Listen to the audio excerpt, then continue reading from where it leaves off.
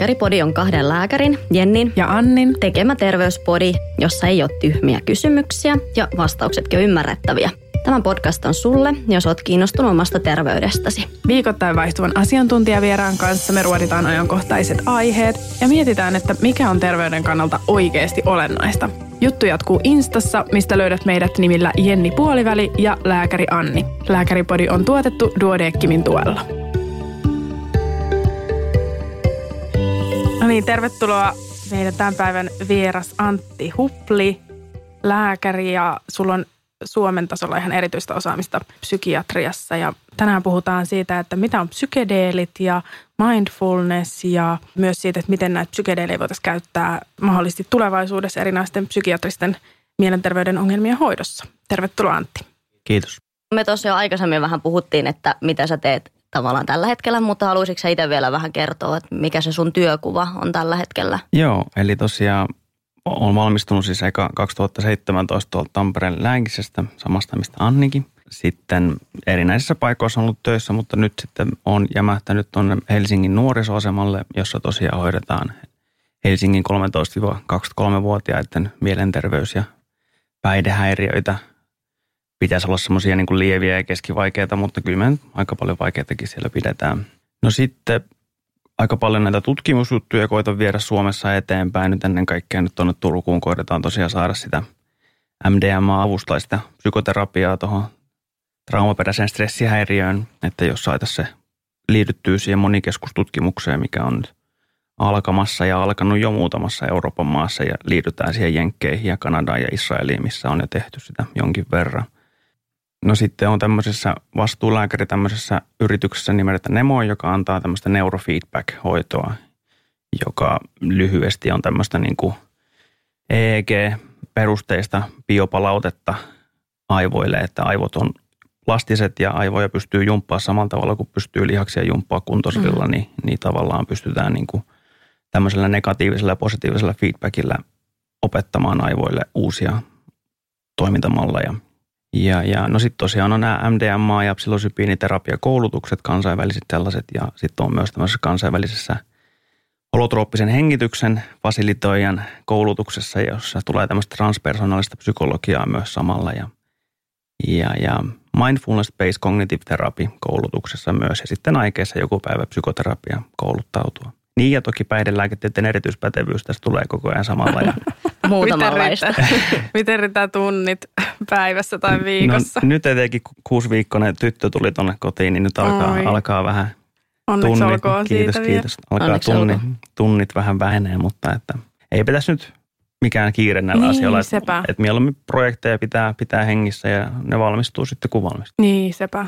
No hei, tuossa tuli monta vaikeaa sellaista termiä. Mä ajattelisin, että varmaan ihan hyvä lähteä niistä perusasioista. Että mikä on psykedeeli ja mitä on MDMA ja psilosybiini?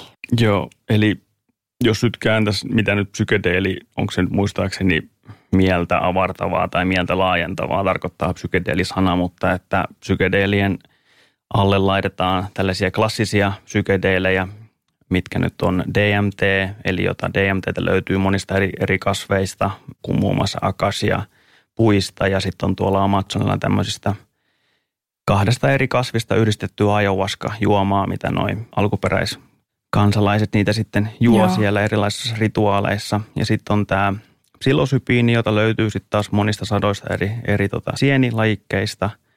Ja sitten on, no LSD on synteettinen, mutta sekin lasketaan tämmöisiin niin kuin klassisiin psykedeeleihin kuitenkin, kun se muistuttaa niin paljon näitä muita klassisia psykedeelejä. Sitten on tämmöinen meskaliini, jota löytyy tämmöisistä kaktuskasveista. Ja siinä on ne klassiset, sitten mennään tavallaan ei niin klassisiin, mutta kuitenkin lasketaan psykedeelien alle, niin on muun muassa tämä MDMA, joka on enemmän tämmöinen sympatomimeetti kautta empatogeeni, mutta kuitenkin osa laskee sen kuitenkin psykedeelien alle myös. Ja sympatomimeetti tarkoittaa? Että se niin kuin lisää sinun sympaattisen hermoston aktivaatiota hermostossa, että sinulla tulee tosi niin kuin semmoinen virittynyt olo, energinen olo. No näistä varmaan se niin kuin herättää aika monella semmoisen, tai ensimmäinen ajatus, mikä tulee just kun kuulee vaikka LSD, niin sehän on niin kuin huumausaine. Niin miksi ihmeessä me, Jenni, puhutaan täällä huumausaineista tänään? Niin, siinä on hyvä kysymys. Eli mä ymmärsin, no sä puhuitkin siitä, että olette tutkimusta tekemässä ja mitä mä luin niitä muutamia lehtijuttuja, mitä oli tuossa syksymällä, niin ootteko te saanut sitä tutkimuslupaa näihin liittyen? Siihen psilosybiiniin liittyen ei olla vielä saatu ja MDMA:n osalta ei olla vielä haettu, kun siinä on niin paljon kaikkea muuta byrokratiaa, mitä on täytynyt vielä tehdä niin, mutta tässä toivottavasti loppuvuoden aikana tai viimeistään ensi alkuvuodesta sitten jätetään hakemukset siitä. Joo, mutta ilmeisesti varmaan tämä, että mielletään ne huumausaineiksi ja tämmöisiksi jotenkin vaarallisiksi, niin tuntuu, että on vähän hankalaa sitten myös edes tutkia niiden käyttöä. Joo, on se kyllä tuolla kansainvälisestikin, että käytännössä kun se niin sanottu huumesota alkoi silloin 40 vuotta sitten, niin sitä ennenhän 50-60-luvulla tutkittiin tosi paljon. Silloin jotain tuhansia julkaisuja tehtiin eri psykedeleistä, mutta sitten kun todettiin, että kun aloitettiin huumesota erinäisistä syistä, ei meidän tarvitse ehkä niihin syihin, voitte niistä artikkeleista lukea niistä syistä, mutta että sitten käytännössä se tutkiminen tehtiin todella vaikeaksi, että käytännössä jopa se aikaisemmin tehtyt tutkimustulokset laitettiin niin kuin maton alle ja että niitä niin kuin ei saanut tyyliin, ne poistettiin kirjastoista ja siinä oli semmoista aika villiläinen meininki, mutta niitä ei käytännössä 30-40 vuoteen oikein voinut tutkia, mutta nyt sitten viimeisen 10 vuoden aikana on sitten ruvennut heltiämään niitä lupia taas ja hyvä niin. Niin ja nimenomaan tutkii niin kuin mielenterveyden ongelmien hoidossa. Niin, ei ole 30 vuoteen oikein mitään uutta tapahtunut mielenterveyden puolella, ainakaan tälleen farmakologisesti, niin ihan tervetullutta. Kuitenkin lisääntyvissä määrin kaikkialla maailmassa on mielenterveyshäiriöt ja vaikeahoitoresistentit, niin pitäisi jotain uutta pitää keksiä. Minkälaisia potentiaalisia mahdollisuuksia sä, Antti, näet sitten tässä, tai että miksi se sua kiinnostaa ja sä haluaisit, että sieltä löytyisi jotain hoitomuotoa? No varmaan just toi niinku se eettinen näkökulma minä koen, että näitä asioita on vähän niin kuin pakko jonkun tutkia tai jonnekin tutkia, koska ei jotenkin tuntuu, että nämä muut hoidot nyt ei tunnu oikein auttavan. Näyttäisi nyt alustavasti siltä, että niillä voisi olla kuitenkin potentiaalia, koska aika monessa mielenterveyden häiriössä se mieli jotenkin niin kuin jumiutuu tai juuttuu semmoisiin niin kuin vanhoihin toimintamalleihin, josta on niin kuin tosi vaikea niin kuin päästä eroon ja päästä niin kuin näkee uusia näkökulmia, niin se, että vähän ravistellaan vähän sitä mieltä ja ehkä aloitetaan vähän niin kuin alusta. Selitä kohta tarkemmin just, että mitä tarkoittaa se terapiatilanteen ja psykedeelin antamisen yhdistäminen, mutta itsellä on jotenkin monesti törmää siihen ennakkoluuloon, että mielenterveyden häiriöitä niin kuin hoidetaan joko terapialla tai lääkityksellä, mutta eikö se ole aika usein niin, että se joissain tapauksissa se yhdistelmä on kuitenkin sitten se paras hoito? Toki.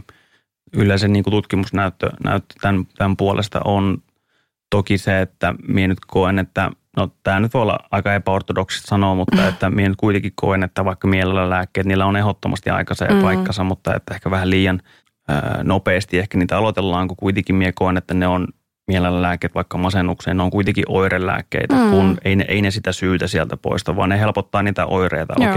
No masennusdiagnoosiaan tehdään oirepohjaisesti, jolloin kun ne oireet lähtee pois, niin sitten me ajatellaan, että masennus on parantunut.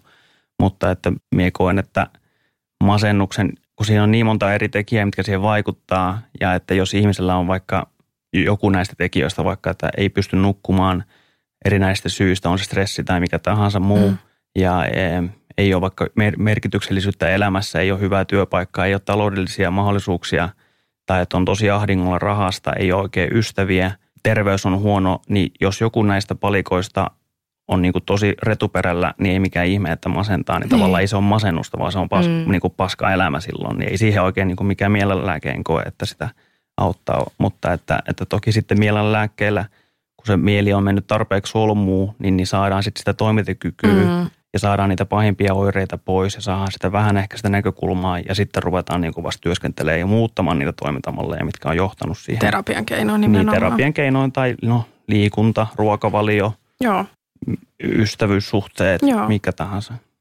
Elämän peruspilareita. Kyllä.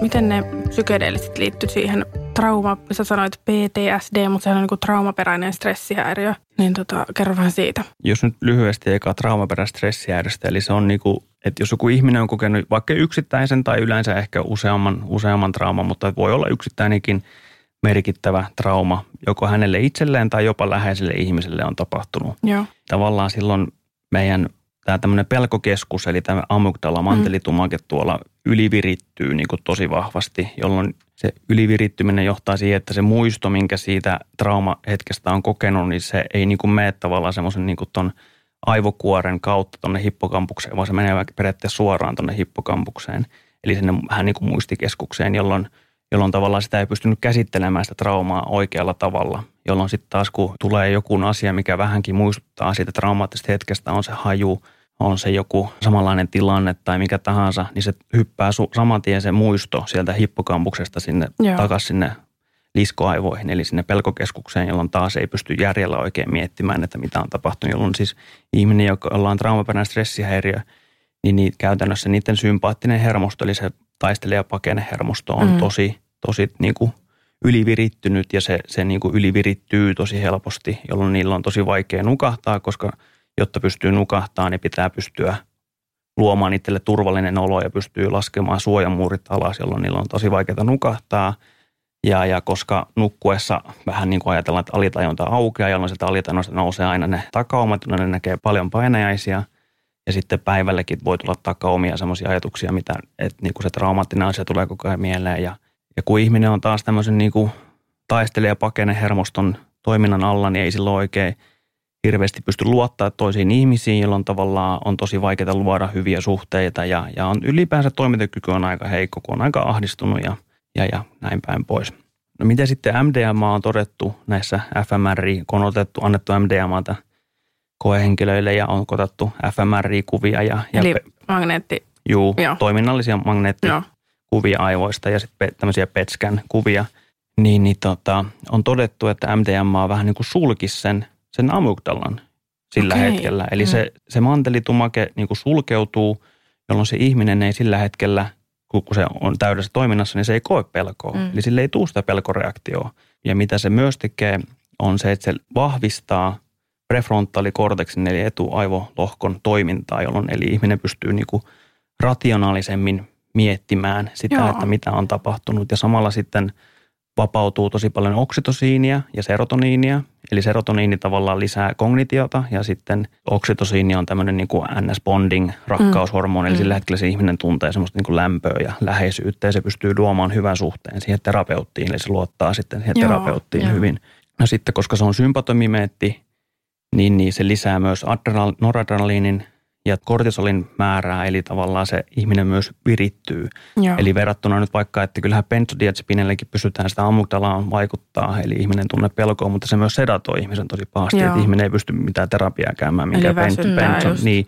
Mutta kun MDMA on sympatomimeetti, niin se ihminen on tosi semmoinen niin kuin läsnä tässä hetkessä ja pystyy käymään. Eli käytännössä pystyy käymään psykoterapiaa ilman pelkoa, kognitiivisesti täysin tässä läsnä tässä hetkessä ja niin kuin tosi hyvin pystyy käymään niitä asioita. Koska siis kun näitä traumaperäisten stressihäiriön ihmisiä psykoterapialla muuten, toki paras näyttö on kognitiivisella psykoterapialla, mutta se prosentti niistä, ketkä lopettaa psykoterapian on, olisiko on yli ollut joku 30% tai jotain. Koska johtuu siitä, että ne pelot tulee niin takaisinpintaan. Koska ne ylivirittyy niin täysin niistä, niin ne ei pysty käymään. Ne rupeaa turruttamaan niitä tunteita, ne painaa ne alas tai sitten ne rupeaa, koska se tunne on niin voimakas, niin sitten ne rupeaa dissosioimaan, että ne niin kuin, tavallaan se mieli vaan karkaa siitä tilanteesta ja ne ei enää ole läsnä. Okei, toi kuulostaa ihan kyllä superhyvä kiteytys jotenkin. On tosi hyvältä, mutta et varmaan niin kuin kaikessa on hyödyt ja haitat. Kuitenkin toskin varmaan on, että miksi sitä pelätään tai mitä siinä voisi mahdollisesti olla sitten niitä huonoja puolia.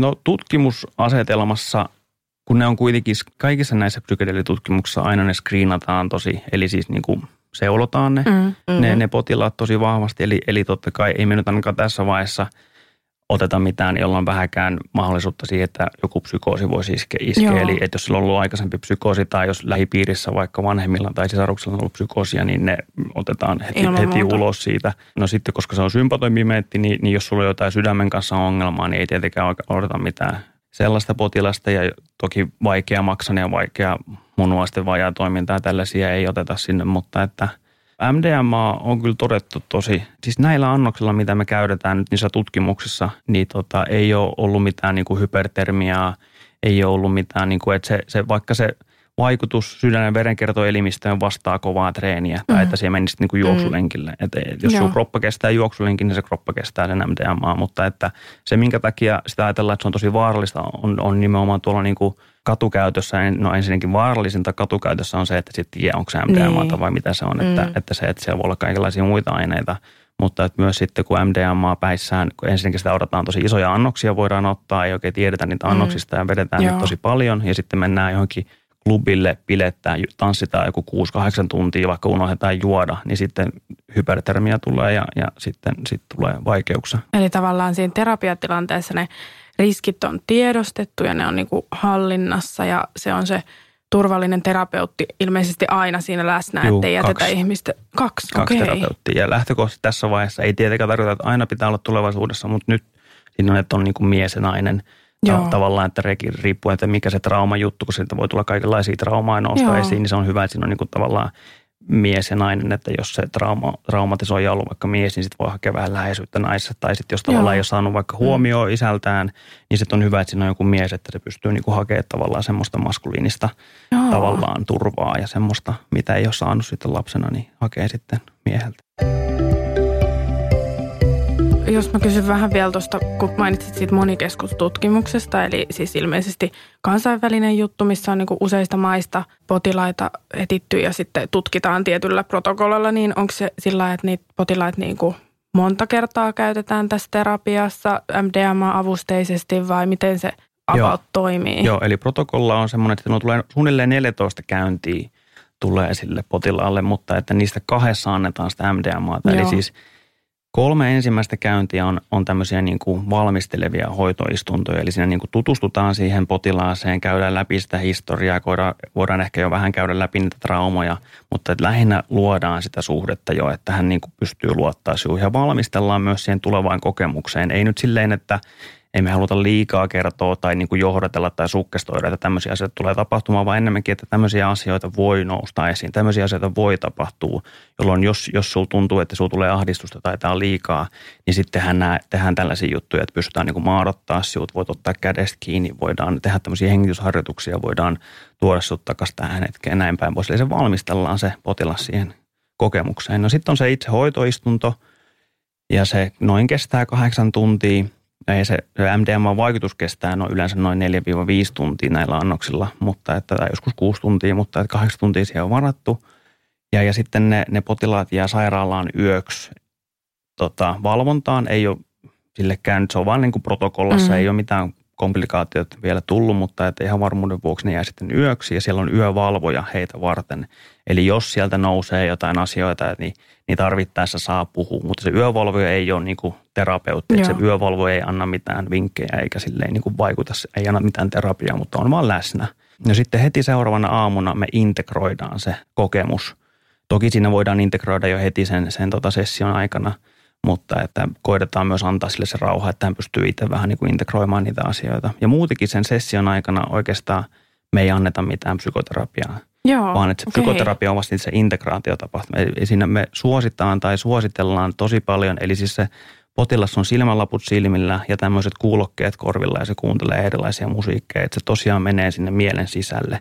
Ja me halutaan uskoa tämmöiseen, että meillä kaikilla on sisällä tämmöinen vähän niin kuin sisäinen parantaja, joka pystyy tavallaan itse, kun sille annetaan hyvät olosuhteet ja tämmöinen katalyytti, niin se pystyy itse läpikäymään niitä asioita ja itse pystyy itse parantamaan, mutta me ollaan vaan siinä läsnä auttamassa tarvittaessa ja sitten integroidaan. Eli sitten siinä on 3 integraatiotapaamista viikon välein, ruvetaan käymään sitä kokemusta läpi ja sitten sille viimeiselle kerralla ruvetaan jo valmistelemaan siihen seuraavan. Eli sitten on taas semmoinen 8 tunnin sessio ja sitten on taas 3 integraatioa. Eli integroiminen tarkoittaa mitä? Integroidaan sitä kokemusta tähän nykypäiväiseen elämään tai tulevaisuuteen. Eli se mikä kokemus on ollut, niin koitetaan siirtää sitä kokemusta mahdollisimman paljon niin kuin tähän jokapäiväiseen elämään. Siis toi on tosi kiehtovaa. Kuulostaa jo vähän henkimaailman jutuilta nämä sisäiset parantajat, mutta kyllä. Niitähän nämä on, nämä henkimaailman juttuja vähän. Kyllä. Mutta siis huikeaa ajatella, että tavallaan aivokemiallisesti ja sosiaalisesti avustetaan ihmistä. Mä katsoin semmoisen Doc Ventures-dokkarin, se on Areenassa ainakin nyt nauhoitushetkellä vielä, en tiedä onko myöhemmin saatavilla, mutta siinä oli kuvattu ihan sitä hetkeä, kun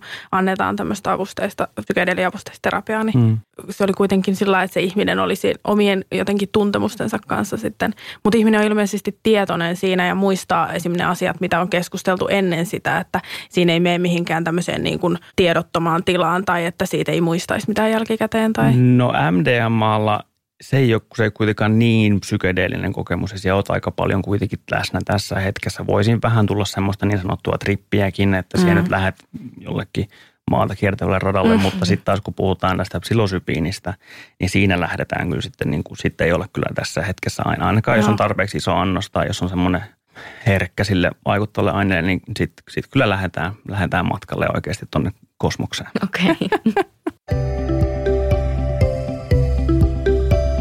Sä oot kertonut aikaisemmin haastatteluissa, että sä oot itsekin kokenut tällaisen, miksi sitä nyt sanoisi sitten, tripin tai niin kuin sulle on annettu niin kuin psykedeeliä tämmöisissä valvotuissa oloissa, niin kerroksä siitä vähän lisää, missä se oli ja miten, ei tarvitse avata sitä sen enempää, mutta että miksi näin on päässyt käymään? Joo, eli sitä ei tosiaan missään nimessä pakoteta, eikä nyt varsinaisesti niin kuin sanota, että tämä nyt on otettava, mutta että silleen niin kuin sivulauseessa suositellaan, että jos haluaa saada tämmöisen kokemuksen, niin se on mahdollista, kun tätä on kuitenkin tutkitaan koko ajan tämmöisillä terveillä koehenkilöillä. Niin muun muassa nyt tähän psilosybiiniin liittyen on tuolla Lontoossa King's Collegeissa tehty 96 henkilön terveyden koehenkilöiden tutkimus, eli on annettu kaksoissokko-otettuna niin kuin erilaisia annoksia psilosybiiniä ja sitä ennen on tehty kaikenlaisia muistitestejä ja kognitiotestejä ja miten niin kuin empatiatestejä, niin kuin, että miten siihen niin kuin, vaikka reagoit erilaisia niin kuin ihmisten naamoihin ja muuta. Niin, ja sitten annetaan se psilosybiini ja siinä on koko ajan niin kuin oma sitteri vieressä. Ja tavallaan, niin ja sitten se on se valmistelusessio. Että tavallaan, että näkee sen, niin kuin sen potilaan roolista, että miten siut valmistellaan, minkälainen se kokemus on ja sitten se integraatiotilanne. Että jotenkin mie vertaan sitä silleen, että en mie lähtisi ainakaan vuorikiipeilemään oppaan kanssa, joka ei ole käynyt siellä vuorella itse, vaan joka on lukenut vaan siitä. Niin tavallaan, että ehkä sitten niin kuin se ihminen, joka on kokenut edes jotain semmoista muuttunutta tajunnan tilaa, niin voisi ehkä paremmin sitten olla tukena ja auttaa sitten ihmistä, joka sitten on tällä hetkellä siellä muuttuneessa tajunnan tilassa. Mutta ei tietenkään nyt sano, että tämmöinen on pakko tehdä, eikä nekään sano ne kouluttajat tai koulutuksissa, että tämmöinen olisi pakko tehdä, mutta kyllä ne suosittelee vähintään, jos ei nyt tämmöistä lääkettä kautta huumetta halua kokeilla, niin sitten on erilaisia muita tapoja, vaikka jopa meditaatio, viikon meditaatioretriitti, se, että sä et puhu kellekään viikkoa, vaan oot vaan oman mielen kanssa, niin jos se on varmaan aika hyvä kokemus tämmöisestä tarvittaessa muuttuneesta tajunnan tilasta. Ja sitten tosiaan se yksi juttu, mihin me kouluttaudun, on se holotrooppinen hengitys, eli tämmöisellä hengitystekniikalla pystytään vaikuttamaan happiosa-paineisiin ja hiilidioksidosa-paineisiin veressä, jolloin se vaikuttaa aivoihin ja sitten tulee tämmöinen muuttunut tajunnan tila. Vieläkö sulla, Antti, tulee jotain mieleen näistä psykedeeleistä, mistä sä haluaisit puhua vai? No ehkä lyhyesti siitä, miten me ajatellaan, että miten niin kuin ne klassiset psykedeelit, vaikka tämä psilosybiini, niin miten se sitten toimii. Eli tästä on, toki ei me nyt varmasti voida sanoa tätäkään, mutta että tässäkin on taas otettu näitä fMRI-kuvia ja PET-scannikuvia ja kaikkia muita mahdollisia.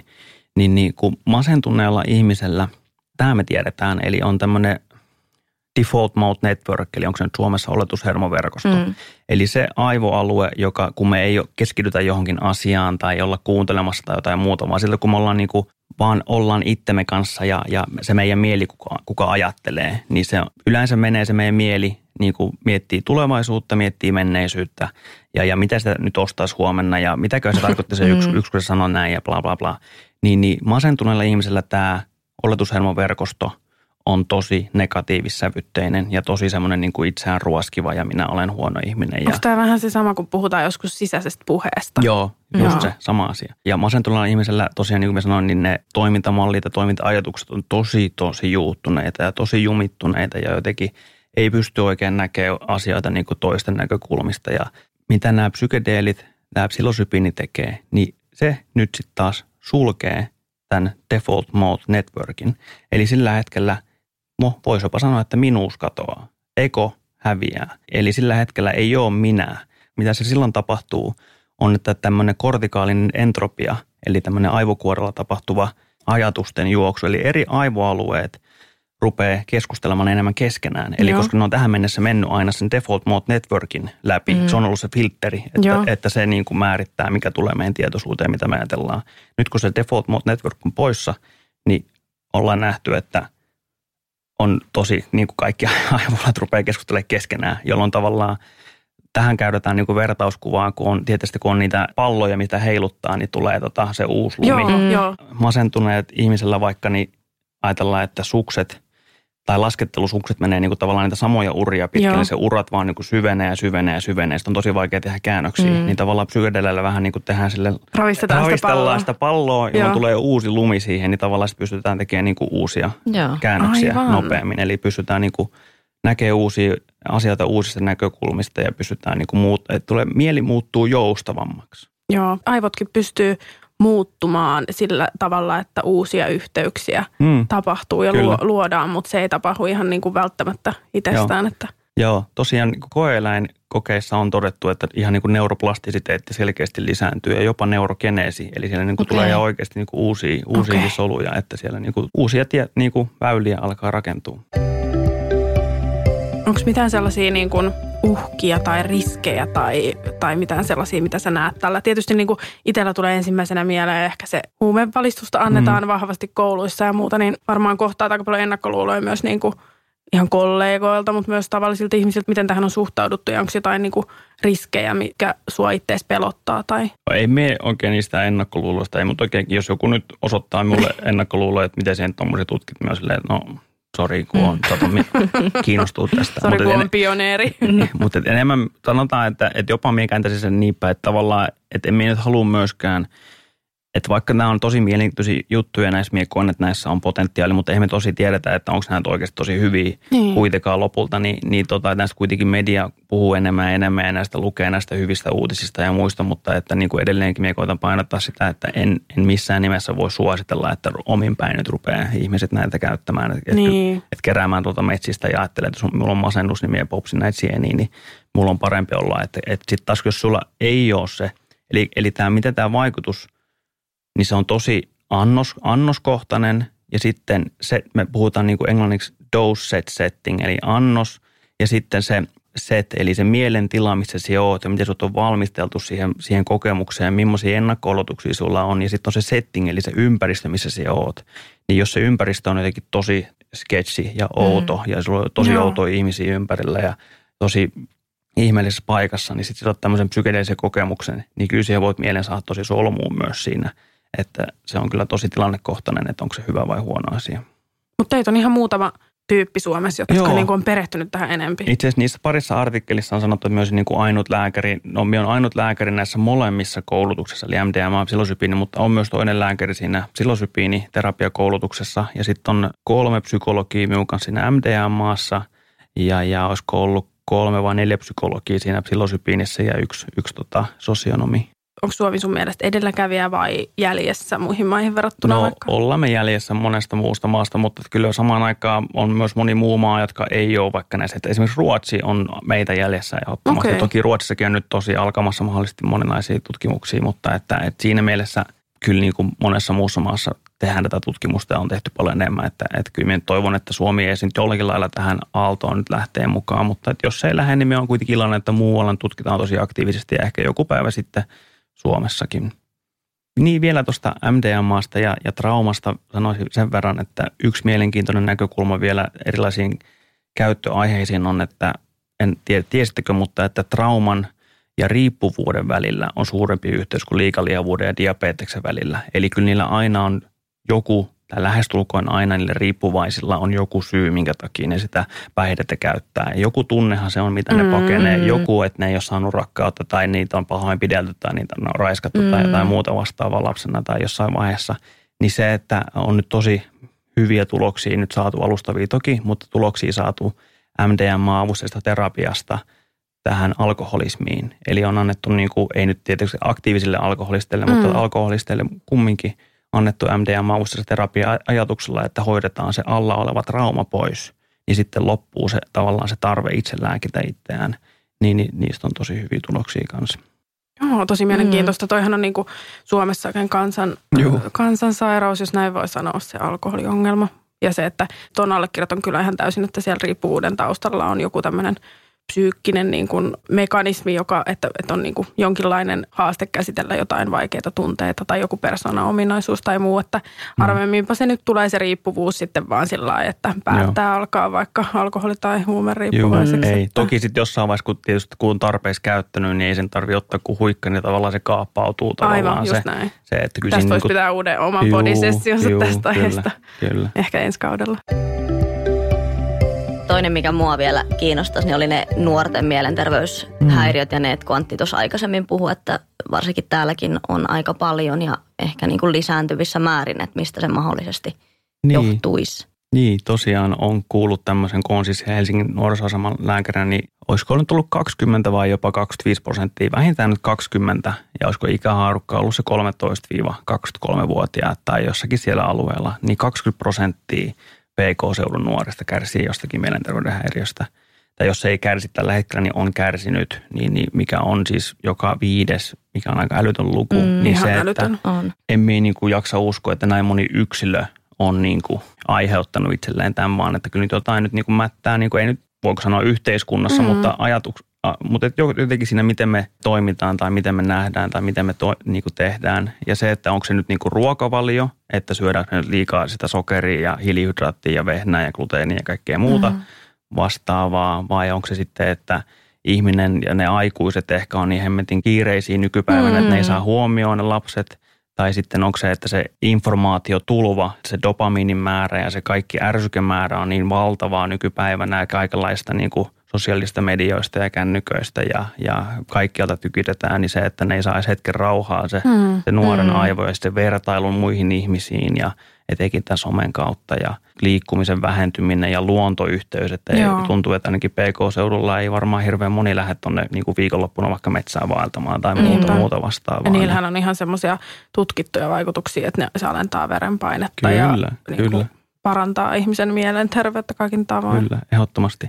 En nyt sano, että nyt jollain mindfulnessilla tai tietoisuustaidolla voidaan nyt kaikkia näitä parantaa, mutta että voisin kuvitella myös, että ja mistä on myös tosi hyviä tuloksia. Turussahan siellä peruskoulussa annettu sitä mindfulness-harjoittelua. Siis kenelle tahansa meistä oli meillä nyt mielenterveyden kanssa ongelmia tai ei, niin se, että oppisi tunnistamaan omia tunteita, oppisi tunnistamaan, että missä sinun ajatus nyt juoksee, oppisi niin kuin olemaan omien tunteiden kanssa – ja oppisi tarvittaa semmoisia niin itseren niin tavallaan rauhoittamiskeinoja ja että pystyisi niin vaan palaamaan vaikka omaan hengitykseen ja oppisi palauttamaan mielen niin tähän hetkeen sen sijaan, että kun siis ahdistus kärjistäen, ahdistus on sitä, että me eletään tulevaisuudessa. Me mietitään kaikkia kauhuskenaarioita, me mietitään, että vitsi, mitäköhän toi nyt tarkoitti tuolla, kun se sanoo näin ja vitsi, onkohan me nyt tarpeeksi kaunis bla bla bla ja verrattuna toiseen ja mitäköhän se huominen esitelmä nyt menee ja kaikkea muuta. Ja meillä kaikilla on ahdistusta, mutta ahdistuneisuushäiriö on sitä, että se ahdistus vaikuttaa meidän toimintakykyyn niin, että se niin kuin joko A, me ei pystytä nukkumaan, B, me ei pystytä toimimaan, tai sitten, että me jätetään asioita tekemättä sen takia, että meitä ahdistaa. Niin se on ahdistushäiriö. Mutta se, että jos me opittaisiin olemaan sen ahdistuksen kanssa, opittaisiin sietämään sitä, ja sen sijaan, että me paetaan sitä tunnetta, paetaan niitä negatiivisia tunteita, vaan me oltaisiin niiden kanssa, me tehdään niille tilaa, me ollaan uteliaita niitä tunteita kohtaan, niin jossakin vaiheessa niitä loppuu se voima. Ja tämä pätee ihan varmaan, niin kuin, vaikka ei olisi ahdistuneisuushäiriötäkään, niin kaikki ihmiset kokee jossain vaiheessa ahdistusta.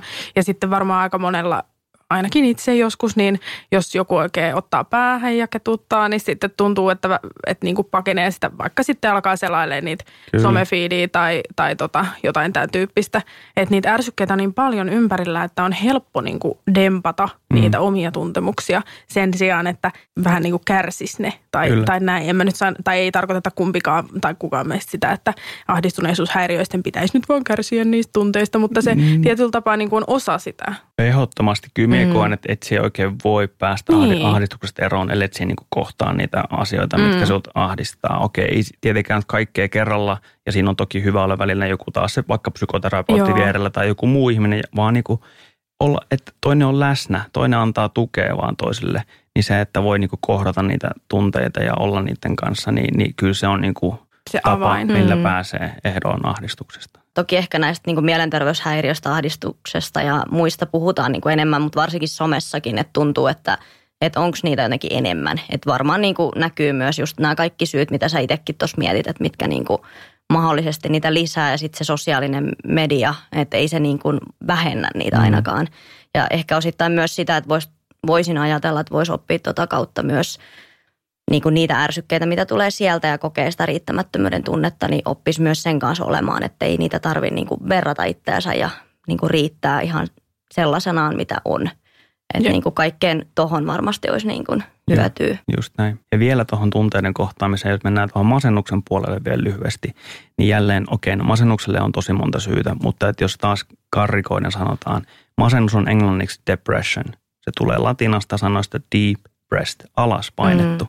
Että jos on koko elämän syystä tai toisesta, onko se sitten lapsena ei ole saanut huomioon tai että vaikka on ruvennut itkemään tai on ollut jotenkin tosi tunteikas ja sitten isä ja äiti sanoo, että miten siihen nyt itket tolleen ja älä nyt ole tommonen itkupilli ja mene nyt siitä ja kokoonny itsesi. Niin se, että lapsi oppii toimintamallin, että okei, jos meillä on tämmöinen tunnereaktio, niin minun pitää painaa se, jotta minun äiti tai isä mut hyväksyy tai minä saan rakkautta. Niin se, että se oppii sen toimintamallin, minun pitää painaa nämä negatiiviset tunteet alas, jotta minä on rakastettu ja jotta minut hyväksytään. Niin se, että se toimintamalli jää elämään sinne syvään, niin se, että voi nähdä vaikka, että ja sille, jos sitä jatkaa sen koko nuoruusien ja sen aikuisien, niin voi ajatella, että täällä sisällä on tämmöinen niin kuin kaivo, joka täyttyy niistä alaspainatusta tunteista. Ja masennukselle on kuitenkin aina joku syy, lähes aina joku syy. Niin voi ajatella, että masennus on sitä, että kun se vesi rupeaa sitten pulppuamaan sieltä kaivosta ulos, niin se, että jälleen ei sitä oikein pääse eroon ilman, että hyppää sinne kaivoon ja rupeaa lapioimaan sitä paskaa pois. Totta. Toi oli kyllä hyvä tommonen vertauskuva sillä, että varmasti helpompi käsittää, että mitä se masennus on, koska monilla ihmisillä, ketkä ei ole sitä kokenut tai ei ole alan ihmisiä, niin tuntuu, että ei ne niin kuin ymmärrä, että no miksei joku vaan jaksa nousta aamulla sängystä. Tai ne ajattelee, että se on sitä masennusta, mutta onhan se niin kuin muutakin. Kyllä. Että siellä on niin paljon muuta. Kiitos Antti todella paljon. Tämä oli niin kuin, tosi mielenkiintoista. Tunteja. Kyllä. Ja mä opin ihan sikana uutta. Joo, sama täällä. Ja varsinkin just Annille sanoin aamulla, että kun musta tuntuu, että mä oon niin pihalla noista psykedeeleistä ja muusta, että osaanko mä edes kysyä mitään, mutta tosi hyvin sä selitit ja päästiin kärryille. Ja just se, että on upeata, että on niin kuin psykiatrian alalla jotain uutta tulossa. Se on tosi mielenkiintoista ja tervetullutta myöskin. Kyllä. Mutta kiitos, kun tulit vieraaksi. Kiitos. Oli tosi kiva. Ja seuraavalla kerralla nyt toisia aiheita. Meillä riittää kyllä näitä. Mahtavaa. Tervetuloa ensi kaudellekin. Ehdottomasti. Kyllä. Mahtavaa. Kiitos kuuntelijoille ja tervetuloa ensi viikolla taas podin pariin. Hei hei. Kiitos. Moi moi.